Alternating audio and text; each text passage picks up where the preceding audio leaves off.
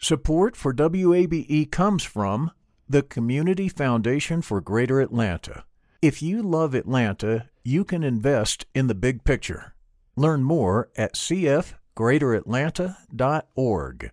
I'm Earlonne Woods. I'm Nigel Poor. We're the hosts and creators of Ear Hustle from PRX's Radiotopia. Ear Hustle is a show about life inside prison, but it's not your typical prison podcast. In this next season, we've got stories about the objects people keep inside their prison cells, about residents in a women's prison who say they want to stay there, and the most beautiful prison garden. Earlonne, I will never forget it. Ear Hustle. Stories about life on the inside, told by those who live it. Find Ear Hustle wherever you get your podcasts.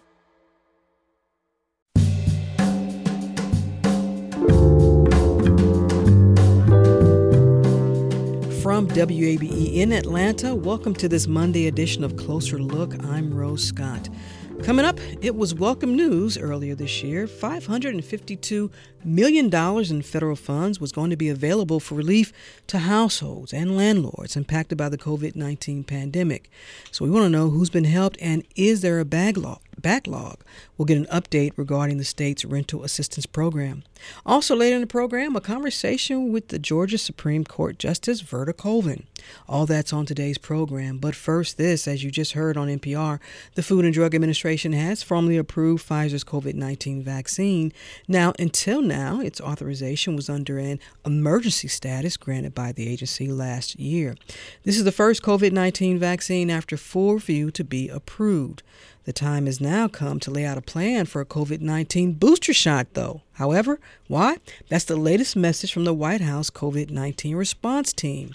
U.S. Surgeon General Dr. Vivek Murthy laid out part of the plan during the most recent press briefing. Even though this new data affirms that vaccine protection remains high against the worst outcomes of COVID, we are concerned that this pattern of decline we are seeing will continue in the months ahead, which could lead to reduced protection against severe disease, hospitalization, and death. That is why we are announcing our plan to stay ahead of this virus by being prepared to offer COVID-19 booster shots to fully vaccinated adults 18 years and older. They would be eligible for their booster shot 8 months after receiving their second dose of the Pfizer or Moderna mRNA vaccines. We plan to start this program the week of September 20th, 2021. Now here in Georgia, the state has surpassed 1 million confirmed coronavirus cases. And according to the Department of Public Health, Georgia now has a 42% fully vaccination rate. In other news, Atlanta-based Delta is one of several airlines the Pentagon is asking to help evacuate folks from Afghanistan. Defense Secretary Lloyd Austin has activated the initial stage of the Civil Reserve Air Fleet program, asking for 18 aircraft from the 6 airlines. It's not expected to have a major impact to commercial flights. Officials say those aircrafts will not fly into Kabul. They will be used to move passengers from way stations once they leave Kabul, allowing the U.S. military to focus on the Afghanistan portion of the evacuation since the Taliban took over the country. And finally, who wants to be Atlanta's next mayor? Apparently, 14 folks do. 5 people registered for the mayor's race on the final day of qualifying, which was last Friday, including City Council member Antonio Brown. Others are entrepreneur Roosevelt Sears III, Buckhead businesswoman Rebecca King, and residents Glenn Wrightson and Nolan English. Now, City Council President Felicia Moore and former Mayor Kasim Reed qualified early, as you all know, as did attorney Sharon Gay. The City Councilman Andre Dickens as well, and residents Kenny Hill, Mark Hammond, Walter Reeves, and Richard Wright. Candidates for City Council President include City Councilwoman Nadlin Archibong, former APS Board Chairman Courtney English, the former founding CEO of the National Center for Civil and Human Rights, Doug Shipman, and retired U.S. Army officer Mike Russell. A lot of folks. And starting next month, Closer Look will invite all City Council President candidates for a one-on-one with, you guessed it, little old me. Stay tuned for that. This is Closer Look.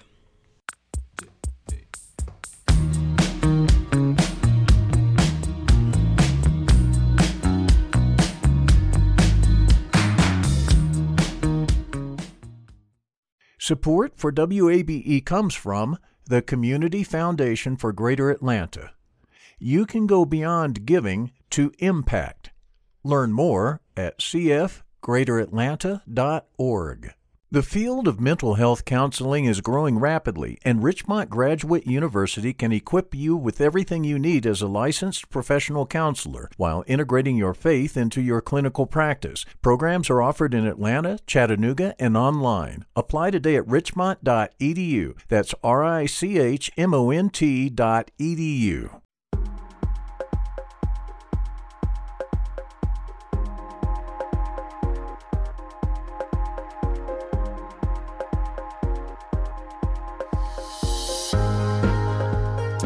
And Closer Look continues now here on 90.1 WABE, Atlanta's Choice for NPR. I'm Rose Scott. Off for 5 days, and I forgot how to talk. Forgive me, folks. It was welcome news. Georgia received $552 million from the U.S. Treasury's Federal Emergency Rental Assist Program to help individuals, families, and landlords whose finances will have been negatively impacted due to the COVID-19 pandemic.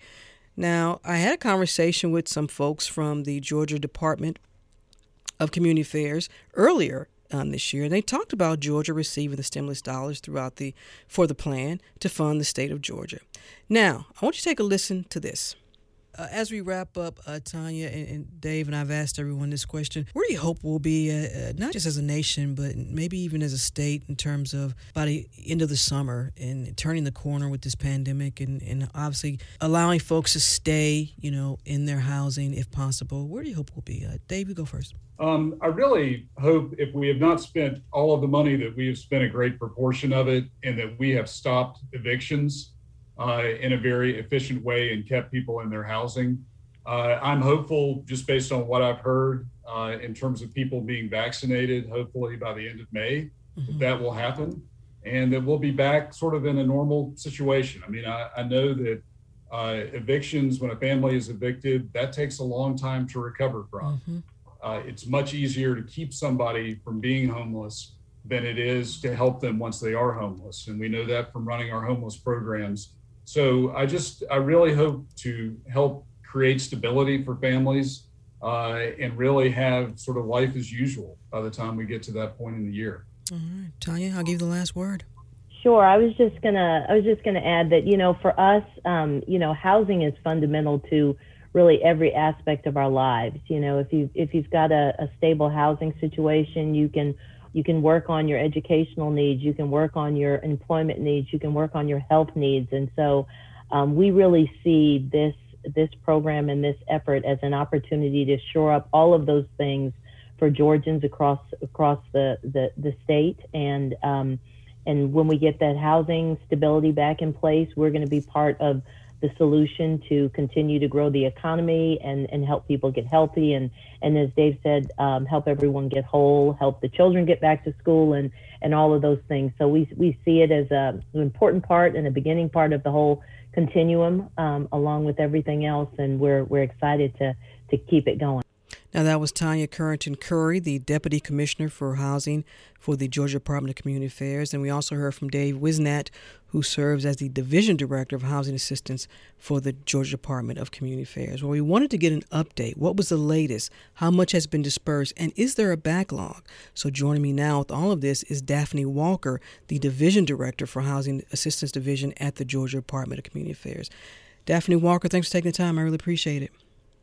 Thank you, Rose. We appreciate you giving us the opportunity to come back and talk about the program. And I know you mentioned Dave Wisnat, who's now our Chief Operating Officer. Yeah. And I have now had the opportunity to come in as the Division Director for the Housing Assistance Division at DCA, and primarily responsible for addressing the issue of homelessness and housing throughout the state. And one of the programs that we have in our Housing Assistance Division is Georgia Rental Assistance. So I'm happy to talk about that today. But let's start here, too, because according to this Census Bureau's Household Pulse Survey, and I'm sure you're aware of that, this was back on August 2nd, roughly 3.5 million folks in the U.S. said they faced eviction in the next 2 months. Now, here in Georgia, it's estimated between 159,000 and 340,000 folks facing eviction in the next few months. Daphne Walker, when you hear that, what goes through your mind? What goes through my mind, Rose, is that we have assistance available for those individuals, and we definitely don't want to see them evicted. And so our focus over at DCA, at the Georgia Department of Community Affairs, has really been to make sure we're getting the word out about funding that is available to families throughout the state to avoid eviction by simply applying for the funding and getting rental assistance and also utility assistance. And we're going to dig further into that. But I want to give you all also an opportunity to clear something up because, Ms. Walker, there have been some claims about how much has actually been dispersed. And according to several credible news outlets, I want to be fair about that, the agency that you obviously are involved with has only dispersed about 2% of the ERA funds. And I spoke with the housing and justice analyst, Professor Laura Raymond, back in July. And there was also some other analysts in the AJC had said that you all had only dispersed about 2% of those funds. Is that true? What I will say, Rose, I won't quote the percentage because I'm not a mathematician. What I will tell you is we've dispersed about $20 million of funding to date. We wish, quite frankly, that we had dispersed more funding than that at this point. But I think what the challenge has been, Rose, is that we're at a time where people are used to stimulus checks, right? You hear an announcement on Tuesday that millions of dollars are available, and on Wednesday, it's in your bank account. And what I like to challenge people to think about when we're talking about rental assistance is that we still have a very large document that says we have certain requirements to Treasury, that we have to verify certain things before we can disperse funding. And what we recognize is that people sometimes don't provide all the documentation. We're having to follow up with the documentation, but we know we can't disperse that funding without the proper documentation.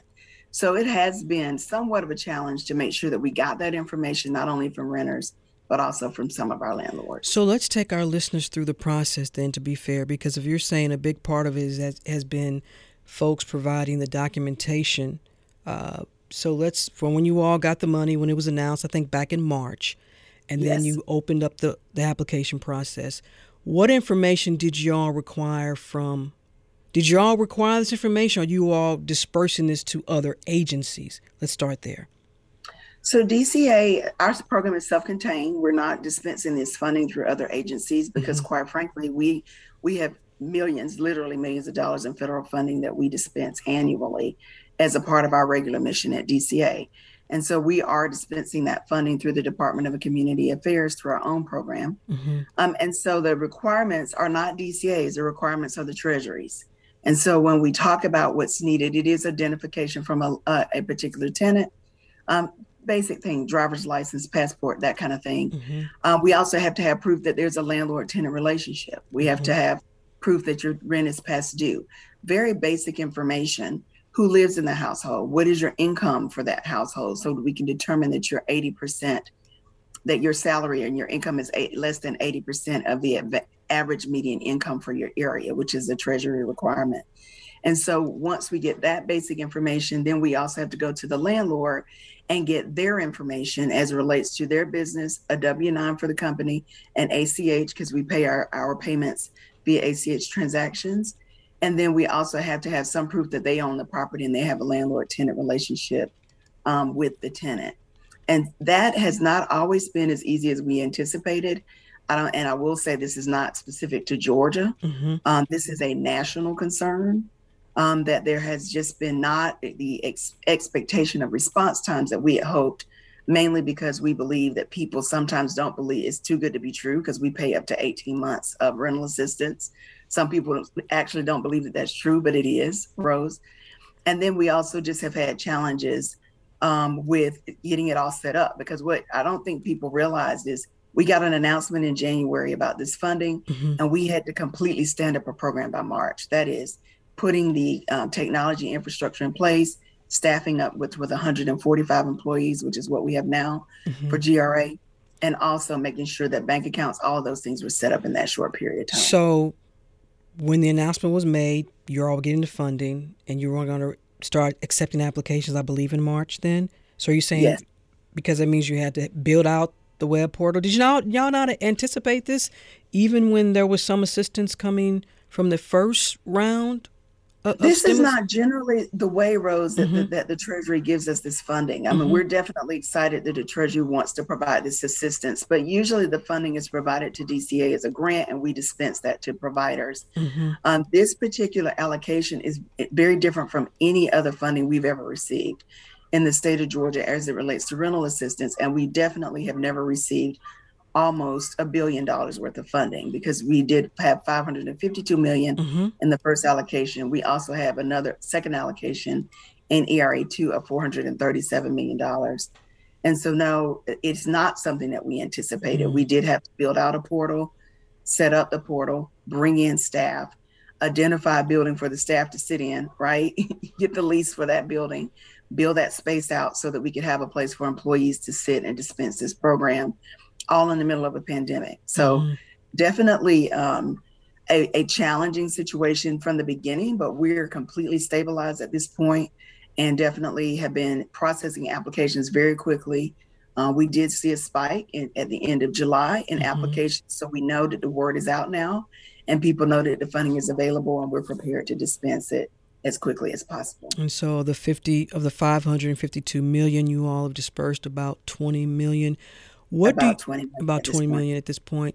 So going back now to the landlords, after you have established that relationship, how does the disbursement work? Does it go directly to the landlord? Does it go to the tenant?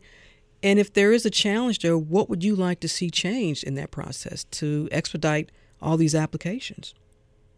So it does go directly to the landlord if the landlord elects to participate in the process. However, the Treasury is also really taking into consideration the importance of keeping people housed. And so if, in fact, the landlord elects not to participate in the process, the Treasury requirements do allow us to send that payment directly to the tenant. And so what we try to do per the guidelines is to reach out to the landlord. They have a set time frame to respond.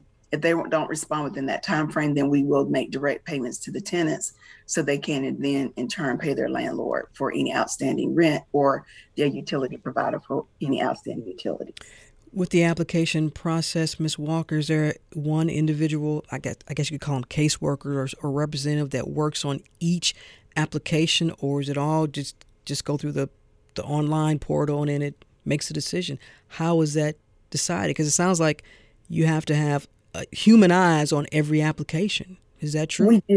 We do. The online process, they do go to our portal, which is georgiarentalassistance.ga.gov. Once they complete the application on the portal, which they can actually do from a smartphone, a computer, all you have to do is take pictures of your documents. If you don't have the ability to scan them, upload them to our portal. And then we have a series of processors that review those documents to make sure that everything is in place. And then once the processors have identified that all the documents are there, it then goes to an underwriter who processes it into a batch for payment. We do make payments every single day. So every morning we process a batch of payments to go out to landlords and or tenants if their landlords elect not to participate, and also to utility providers. If a tenant doesn't have all the information they need, all the documentation, are they able to, is that flagged, alerted as they're going through the process, or is it after they've completed, or at least to their mind, they've completed the application process and then they get notification? Through our portal, Rose, actually, we have a chat feature. So if they don't get a document, or they don't have a document there, our processors can literally chat with them just as you would on regular, social media. They can chat with them and say, hey, we need this particular document. And when they upload that document, an alert is sent to our processors that that document has been uploaded through our portal. And so based upon that one-on-one communication, they could at any time chat with their particular processor if there are questions about things that need to be addressed. Sometimes if it requires a phone call, they can do that as well. Quite frankly, most people prefer the chat function, but they do have direct line of communication there, and we try to get whatever document they need so we can get it processed as quickly as possible. The voice you hear is Daphne Walker, the Division Director for Housing Assistance Division at the Georgia Department of Community Affairs, and we're talking about the Georgia Rental Assistance Program. Ms. Walker, I do have a question here from a listener, and it's actually one of my questions as well. If someone does not have online access, and you and I both know that, as we say, everybody ain't connected, is there a process for them to either call in and have someone work with them, or the only way to apply for this rental assistance is through the online portal? There is. Of course, we're sensitive to the fact of all of Georgians not having access not only to technology, but also broadband throughout the state. And so we do have a paper application that can be sent to them if they call into our office, and we will upload all of their documents if they send them back to us in a paper format. And we also, Rose, recognize the importance of having people available throughout the state.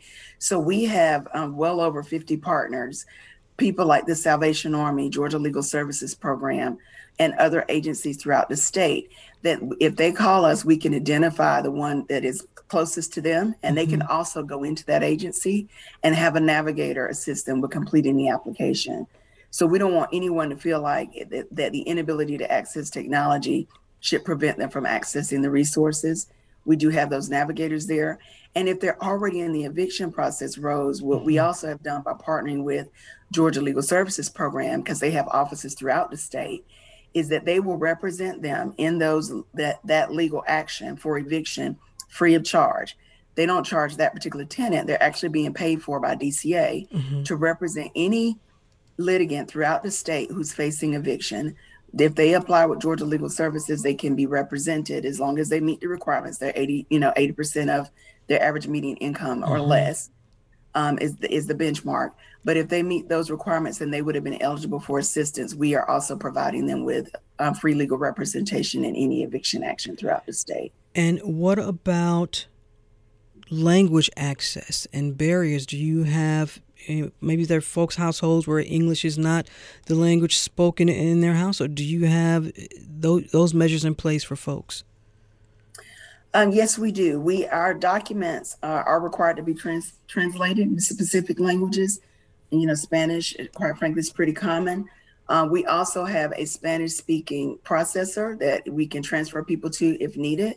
We also have one that speaks Vietnamese. And we're working on hiring one for Mandarin Chinese as well, because we recognize those are the most common languages. We also have the ability to access a language access line if they're calling in with a language that is not specific to English. But we would definitely not let language be a barrier to access for these services or programs. For someone who does not qualify and getting assistance with the forms, let's go over that. When you say qualify, is it solely based on your income level and wherever you meet the threshold, the state's thresholds as it relates to the poverty level? Is that solely what it is? It is. The income that has to be reported has to be 80% or less of the average median income for your area. And so when you go into the portal and you put in your zip code, it will then advise whoever is applying what their average median income is for their particular area. And it walks you through a series of pre-screening questions so that person, quite frankly, won't continue to go through the application process if they're not eligible. So the first part of that process is a pre-screening to say, are you 80% or is your income 80% of the average median income for the area or less? And then also we have to look at, have you been subject to unemployment or had a loss of income based upon the COVID-19 pandemic, and has to be directly or indirectly related to COVID for the ERA-1 funding dollars, which is the $552 million, or during the COVID-19 pandemic for the ERA-2 funding. And these are federal requirements, not the state. They are federal requirements from the Treasury.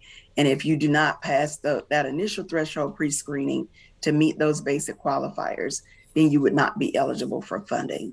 But our questioning at the beginning walks a person through those pre-screening questions so that they can make sure they're eligible prior to accessing the funds or trying to access the funds. When we came into this conversation and you talked about how you had just come into this role, and I don't know if there was a lull, but do you think that could have also added to the backlog? No, not me specifically coming in. I think I came in May to assist with the implementation of this program. And I think that there is somewhat of a backlog, but not anything that we don't think is manageable. We're definitely moving very quickly through those applications and just getting people acclimated to the process. I think early on, it was largely just a lack of information by the people who were applying, be it tenant or landlords. But now that we've started a statewide outreach process and we've actually opened our funding up statewide, we've seen an increase in applications and an increase in our response time. How you all reaching people? I mean, y'all get to come on this show, but sadly, I know everybody doesn't listen to Closer Look at Rose Scott, and that's okay. We're trying to change that. But how are you all reaching people, you know? Well, we talk to people like Rose Scott, right? And we get on radio stations and we get the word out. We have billboards throughout the state, Rose. And we just announced 2 weeks ago that we're now statewide. Originally, there were 12 jurisdictions that received their own funding, like the city of Atlanta, Fulton County, DeKalb, Cobb County. And we were staying out of those areas previously, but we started getting calls for demand for us to go into those areas, and it worked in partnership with those jurisdictions and said, let's go ahead and expand statewide. And then we also have, as I said, the 56 agencies throughout the state that are assisting. And we're also in the process of putting into place 13 outreach coordinators in 13 regions throughout the state that will be immediately available to respond in those 13 regional areas. Are these implementations that you have personally spearheaded and wanted to put in, Ms. Walker? Because I'm curious, you know, and to sound like my grandfather, why didn't y'all do that in the first place? You know, Rose, I think everything is a process. And what I like about the Department of Community Affairs is we're very accustomed to being able to service individuals throughout the state. And I think sometimes people look at our urban areas where, like you said, we have access to broadband, right? We can do it on the internet and get it out quickly. But what we also have to focus on, and what DCA has experience with, is we've got to go out into the rural areas and make sure that this message is also being communicated. And that's not going to be by broadband. That's going to be boots on the ground, people going to churches and to local recreation centers and the like to share this information.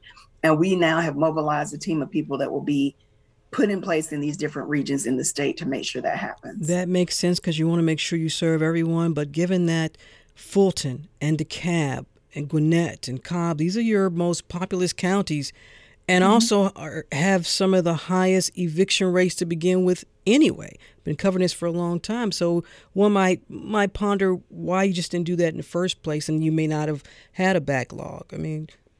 Well, I think the concern was not so much that we wouldn't reach out to those areas, but I think the expectation was that everybody would really know about this program and would have the ability to access it. We had partnered with Georgia Legal Services, that is statewide, the Salvation Army, that is statewide, and some other partners.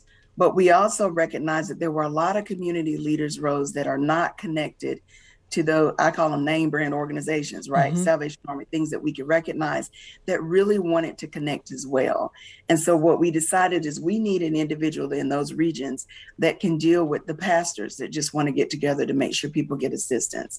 They can work with sororities and fraternities, those types of things. School districts. And so that was school districts, exactly. So that was what caused us to pivot in that direction. It was basically the demand and request that we started to get from citizens throughout the state, and we're, of course, now trying to meet that demand. As we begin to wrap up, Ms. Walker, what is your optimism in terms as it relates to moving beyond that $20 million disbursement mark that you all are at? You got $552 million. How hopeful are you? Where do you want to be? I mean, the moratorium is going to expire again soon, and there's already some evictions, or the eviction process has begun in a lot of counties. And also, well, I'll let you answer that and I'll follow up. Sure. Rose, we're very optimistic because what we've done is partner with judges throughout the state. And we're very proud of the magistrate court judges throughout the state who work with us in this process. I will share, Rose, I'm a retired chief magistrate court judge. I used to be a chief magistrate court judge in Clayton County. So I'm very familiar with the eviction process and what's required legally to do that, because of my legal background as a lawyer and as a judge. And so what we're excited about is that we've partnered with a number of court systems that are allowing us to have access to their dockets, that they're giving us information about when these cases are scheduled to go to court. And so we're also putting people on the ground in those jurisdictions and saying, hey, we have funding available. And examples are Athens, Clark County in that particular county, the judge, if they agree to do DCA funding, they will continue that case with the permission of the tenant and the landlord to give DCA time to make that a good situation for all parties involved by paying the pass-through rent. And so we're just continuing to do that. We're optimistic about it with the number of the courts that we work with, that we're going to be able to meet the demand as it relates to making sure that people don't get evicted. And then the other part of it is we're going to get these things processed, get the word out, and make sure that people are taking advantage of what's available. And we're doing that by the outreach teams that I identified. And also now that we have gone statewide as of 2 weeks ago, what we're also going to do is to start our advertisement in the main markets, because we had not previously been advertising in the Atlanta market, but we'll now be advertising in the Atlanta market and through the other markets. And you, of all people, know you have been on the bench as folks are going through the eviction process. Georgia has the money, has a lot of money, more than $500 million. When will you go back, look at those numbers to see where you all are? And if you are not satisfied to your liking in terms of how much is being dispersed, and make sure there's equity involved in all of that, do you have any measures in place that you can implement? Is there anything more that you can add that's not in there right now? No, I think what we've done right now, Rose, is completely ramp up. And I think that people took that for granted. There's some states, Rose, I want to share, that have not started implementation of their funding or their programs at all throughout the country. And so while Georgia is at a $20 million payout at this point, I think it's important to recognize that there's some states that are going to start next month, right? Yeah. Starting any type of payment plan. But Ms. Walker, that doesn't mean anything to someone who's facing eviction right now. Can you understand that? I can. But what I want everybody to know now is we need people to go to the portal and apply. We are fully staffed at this point to be able to respond to the demand. Like I said, we have 145 people employed right now in the Georgia Rental Assistance Program that are processors and underwriters ready to make sure that these payments go through.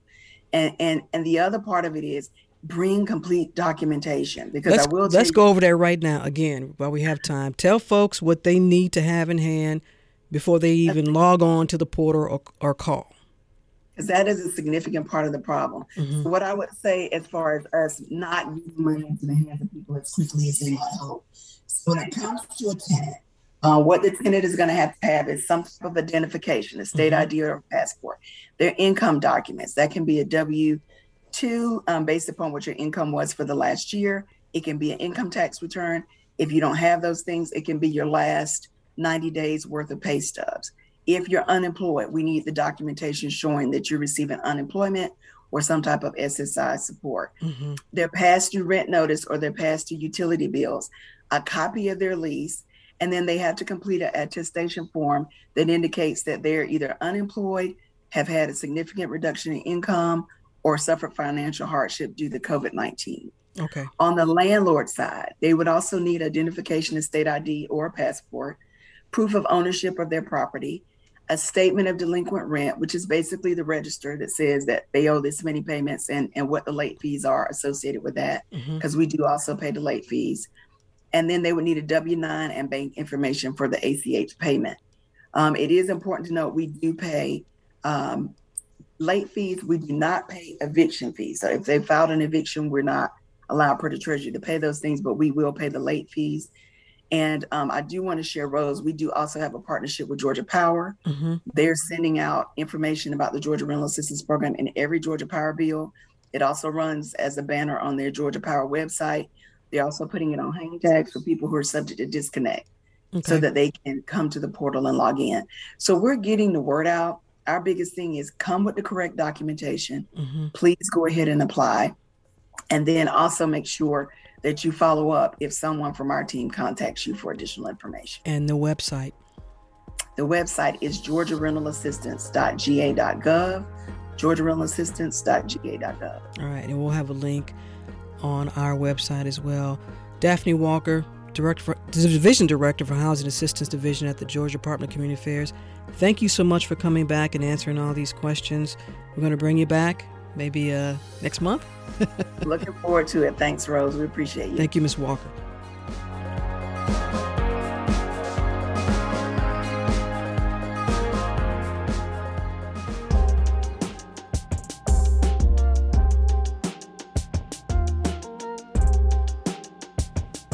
And Closer Look continues now here on 90.1 WABE, Atlanta's Choice for NPR. As always, I'm Rose Scott.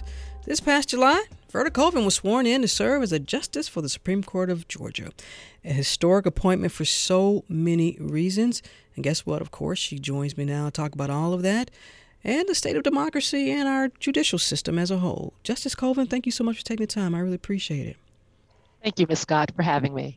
I got to say, another historic moment. You are the first guest to actually ask a question for another guest that was ahead of you.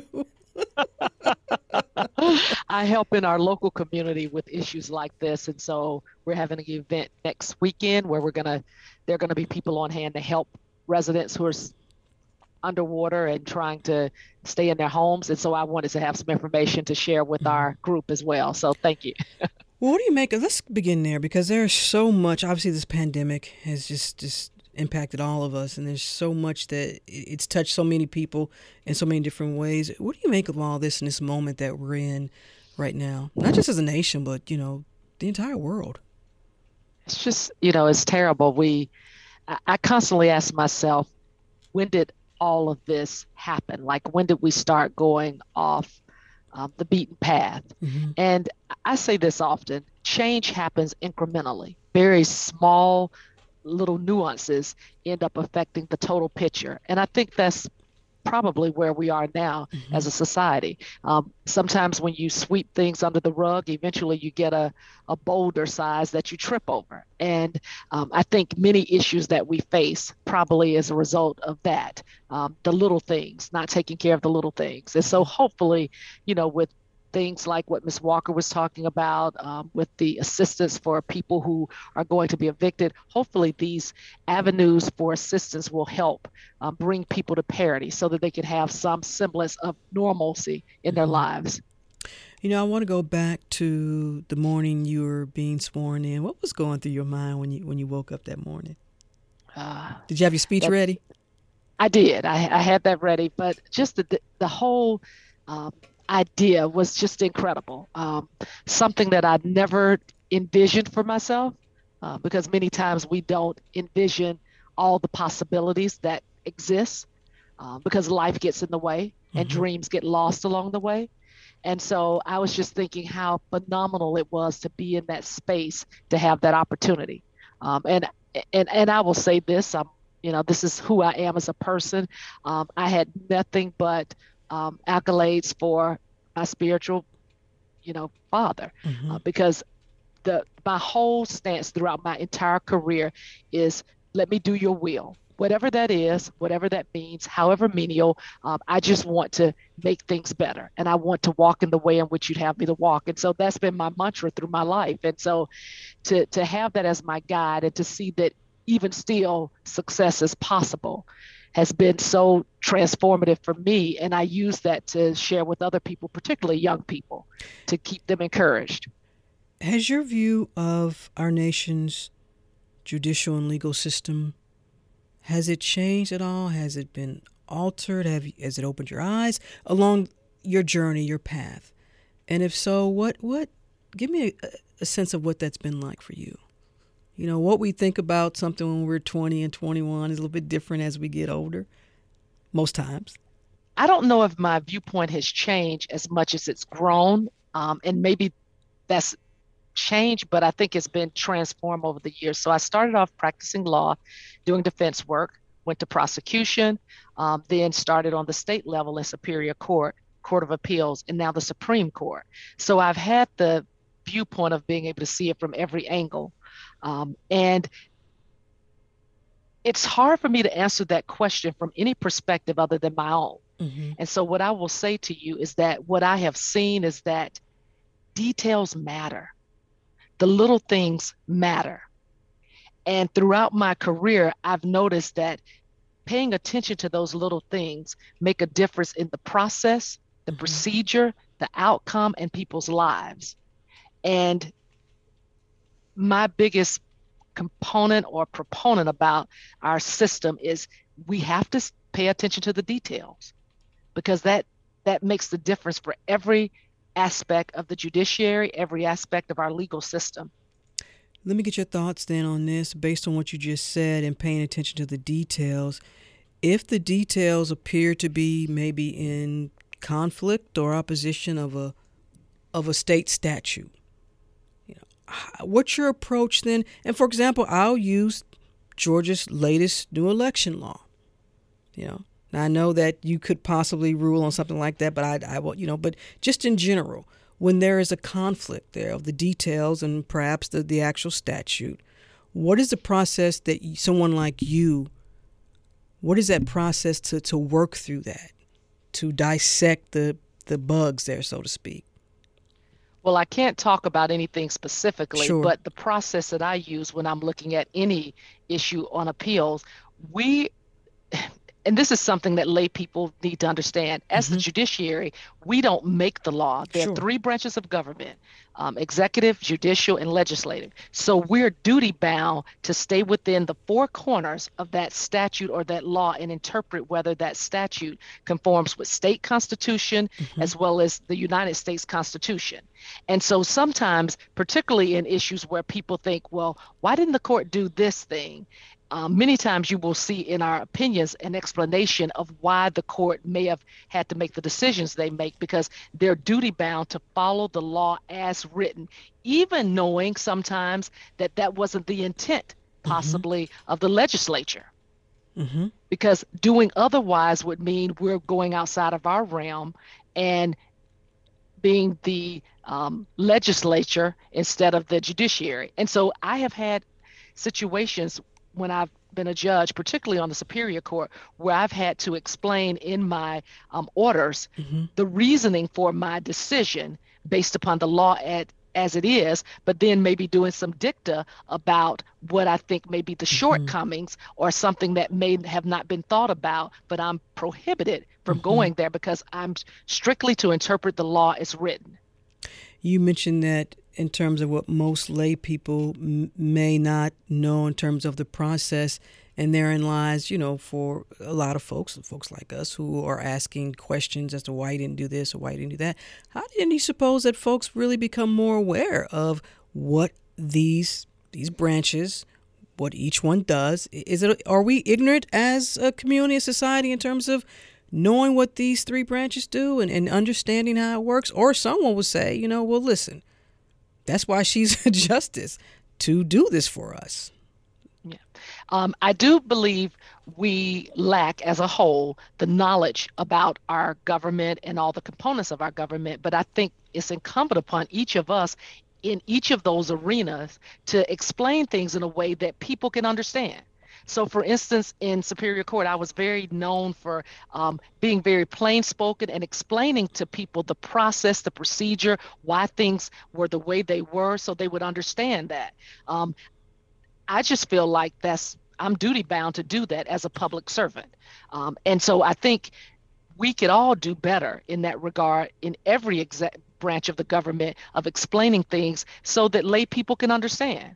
Meeting people where they are so that people can understand their government, how it works, and the different components that make it work. As it relates to the Georgia Supreme Court and, your appointment, it was historic in a sense. But when you think about now what you're tasked to do, what's your approach? Same approach as what you just told me in terms of when you're a Superior Court judge and everything before that. Same approach? Same approach. In my mind, I still need to remember that everything I do affects people and it affects entities. And I need to be mindful of that with every decision I'm a part of, every opinion that I write. And that's something that I've always held true to, because I think people need to understand. I said this to my staff here, and I've said it when I've been on other courts. I want someone who's not a lawyer to be able to pick up my opinion and be able to read it and somehow understand a portion of it so that they can then apply it to their given situation. I don't think I should just write for lawyers or for other judges. I think I should write so the people can understand the law.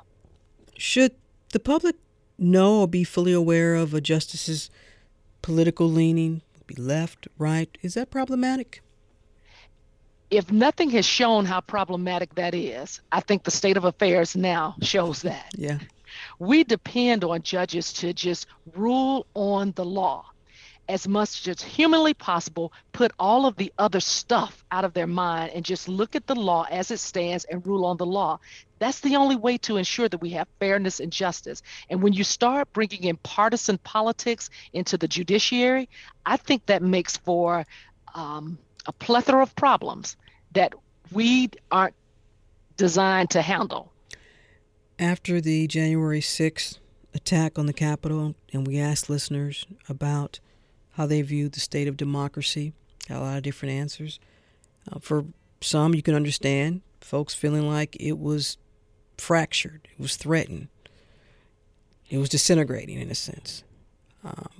What's your response to someone who might not have hope as to what democracy is supposed to be about in this nation?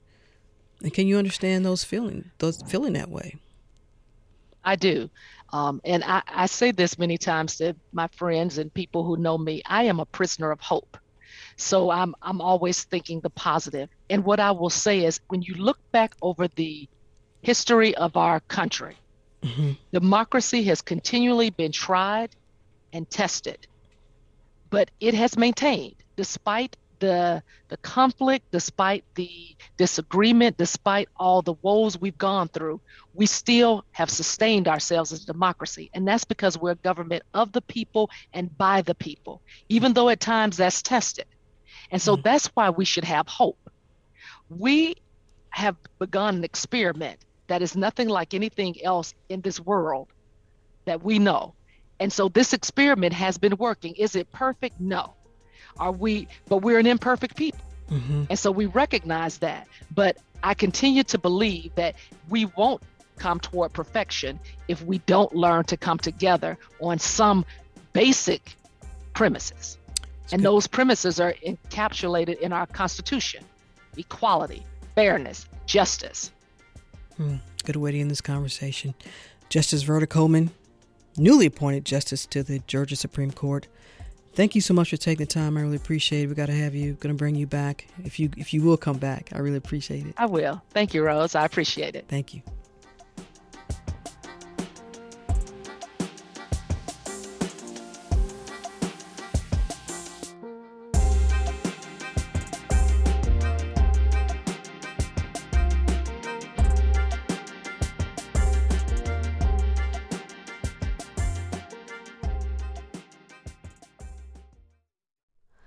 Hi, it's Terry Gross, the host of Fresh Air. We bring you in-depth, long-form interviews with actors, directors, musicians, authors, journalists, and more.